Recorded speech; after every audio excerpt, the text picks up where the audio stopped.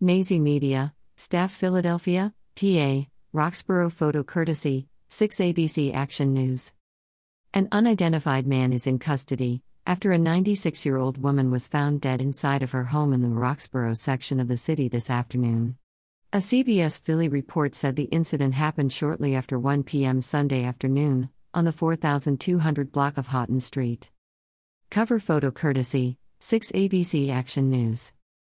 Police say they found a weapon at the scene. No other details were made available at this time.